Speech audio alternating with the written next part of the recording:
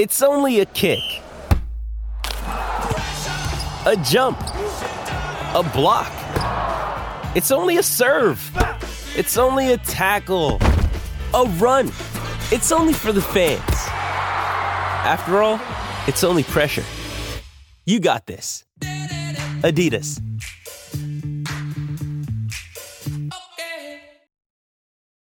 Families have a lot going on. Let Ollie help manage the mental load with new cognitive help supplements for everyone 4 and up, like delicious Lolly Focus Pops or Lolly Mellow Pops for kids. And for parents, try 3 new Brainy Chews to help you focus, chill out, or get energized. Find these cognitive health buddies for the whole fam at ollie.com. That's OLLY.com. These statements have not been evaluated by the Food and Drug Administration. This product is not intended to diagnose, treat, cure, or prevent any disease.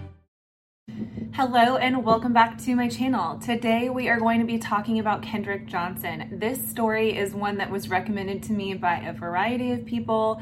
It's a little bit of an old one. It happened back in 2013, so about 7 years ago. It doesn't really have a clear-cut ending. There are so many things about this case that are still unanswered, and there's a variety of opinions and conspiracy theories, so we're going to go through all of it. In the end, I want to know what you think. If you think this was an accident or a cold-blooded murder. Leave your opinions in the comments. Just please, all I ask is that you be respectful and kind to one another. If you haven't already, please subscribe to my channel so you don't miss a future video. And without further ado, let's get started.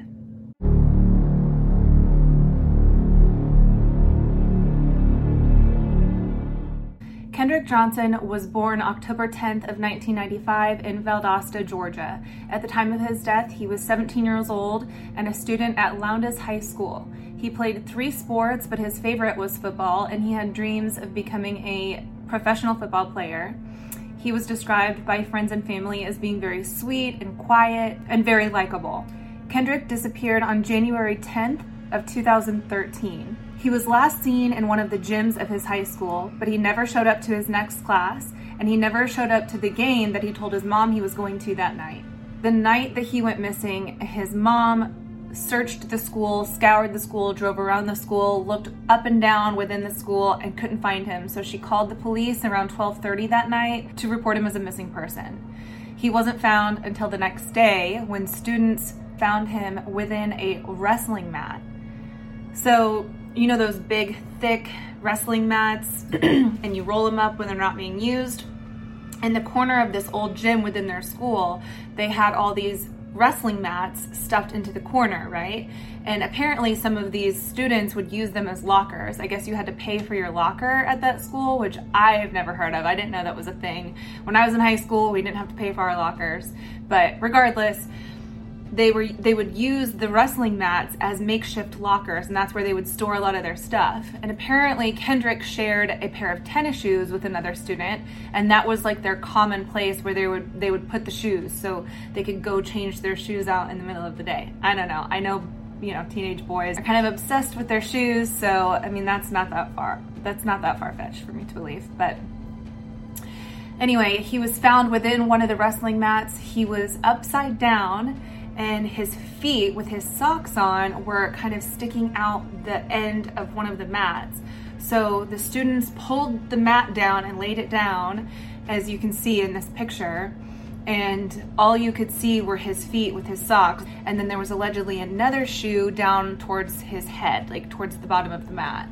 So the original theory was that he was reaching down in the middle of the mat to try and retrieve one of his shoes, and that he got stuck and ultimately died from positional asphyxia or suffocation. The sheriff's department was very quick to rule this out as just an accident and determine that there was no foul play involved. In fact, they had the autopsy and results finished within 24 hours, which is really fast. But one thing I did think was odd was that they didn't call the coroner until 6 hours after Kendrick's body was found. And according to the law, you are supposed to call the coroner immediately upon finding a dead body. So the fact that they didn't call until 6 hours later was something that gave Kendrick's parents a pause into thinking, this isn't right. None of this is adding up. It was odd enough that he was found upside down in a wrestling mat, and then once they started finding out all these other things, which we're going to talk about, they slowly but surely believed this was no accident. So not only was the coroner not called until 6 hours later, but the scene itself had been tampered with. The mats had been touched by their students. He was unrolled from the mat. I guess they even tried to pull him out of the mat before they actually unrolled the mat. So this is like tampering a ton of potential evidence. Gloves were not worn at the scene. Little covers on their shoes were not worn at the scene. They didn't tape the scene off. So a lot of potential evidence had been tampered with and cross-contaminated, making it difficult to investigate it properly. Near Kendrick's body were a few of his items like some school books, a pair of orange and black tennis shoes, and none of these items were ever taken as evidence. And there were small traces of blood on a wall nearby, but they determined that the blood was old blood and likely not having anything to do with this case. So I feel like in past shows that I've watched, when they talk to forensic investigators, the common theme is that investigators treat every death, especially an unusual type of death, whether it's accidental or not, they treat it like a crime scene until they're proven otherwise. So they have to be incredibly careful and mindful of what they're dealing with. And it just seems like in this case, they were so quick to say, oh, this is just an accident.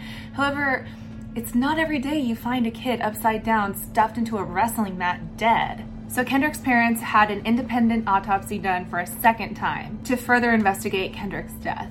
The results from this autopsy suggested that he was killed from blunt force trauma to his neck.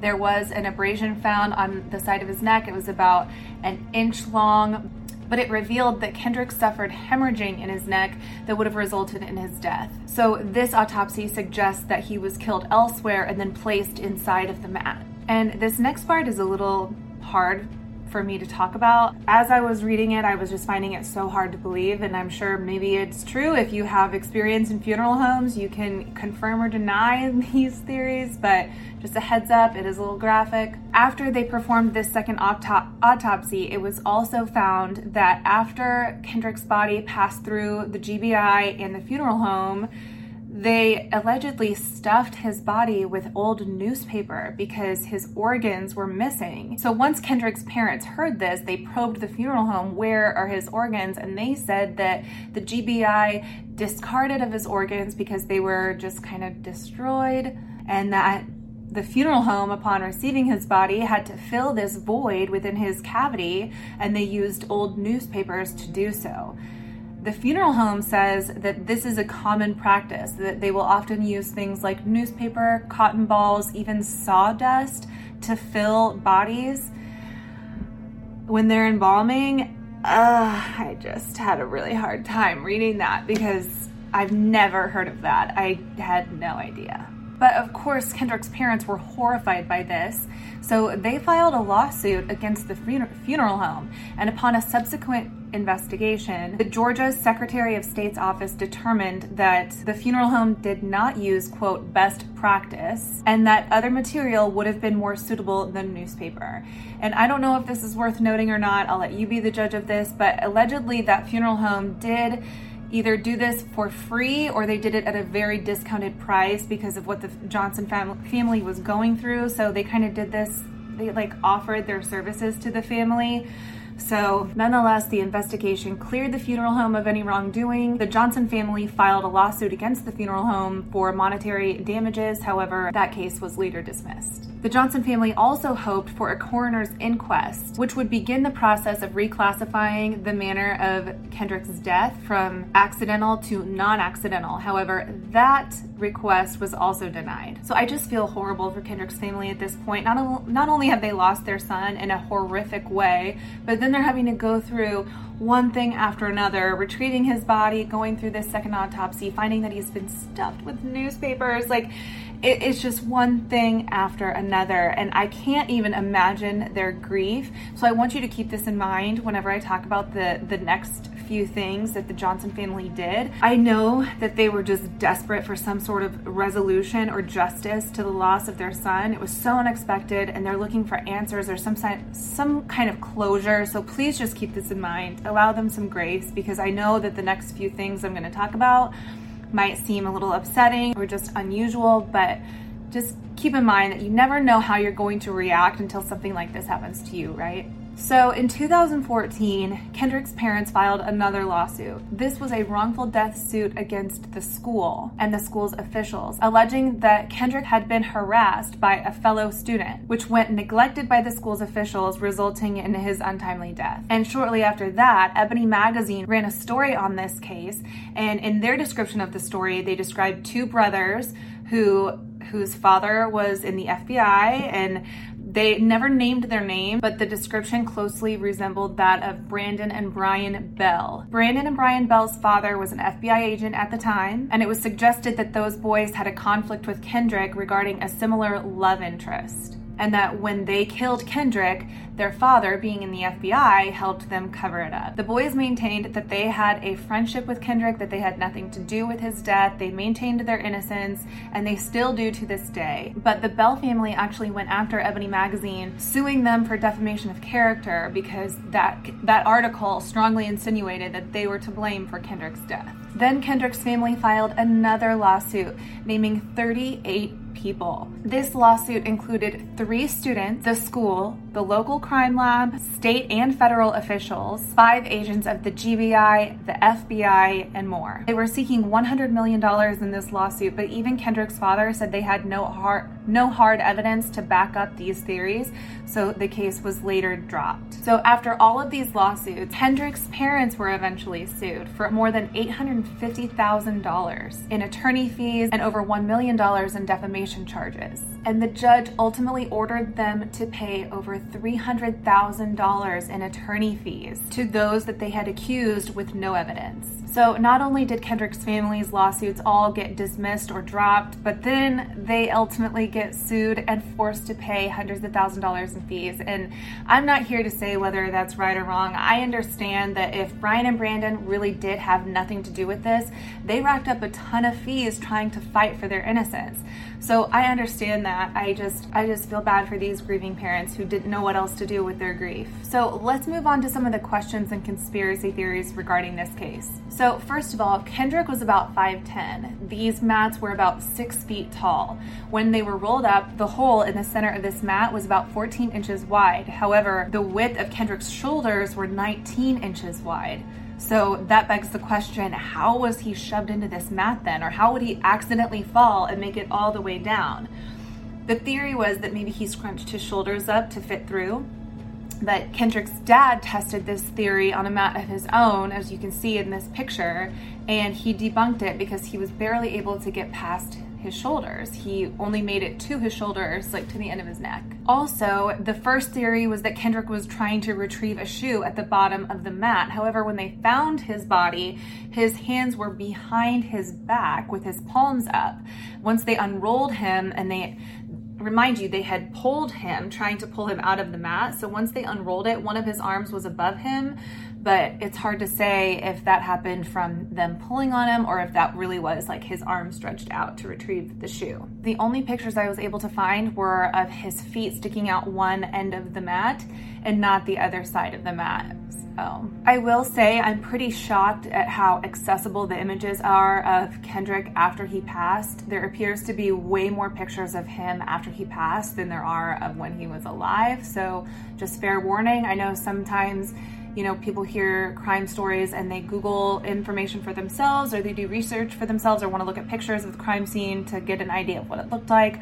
I'm not going to share those pictures here. I will never share pictures of dead bodies on these videos, but I will say they are incredibly graphic. So if you do look them up yourself, just forewarning you, they are some of the most graphic ones that I have seen, and I've seen a lot. One of the initial questions I had when I started learning about this case was, why didn't he just push the mat over to get his shoe? If the shoe was at the bottom of the mat, why not just tip the mat over, grab the shoe, tip it back up, and be done, right? But the explanation for that is that this mat was like shoved into the corner with a ton of mats around it. So it wasn't like you could tip it over. You really did have to move all the other ones out of the way to be able to access that mat. So in case you had that same question, that is why. So a lot of people grew frustrated with Kendrick's parents after filing all of these lawsuits, and they assumed that they were just after money, and they were kind of questioning their credibility. And one of the things that, didn't really work in their favor was the fact that when they were trying to gain attention for Kendrick's case, they were making posters and flyers, and one of the pictures that they used was of Kendrick after they had performed an autopsy. So there were pictures taken before the autopsy and pictures taken after, and he does look very different. The thing is, the pictures of when he was found, his face is incredibly bloated because, yes, he was upside down, so all the blood was rushing to his face.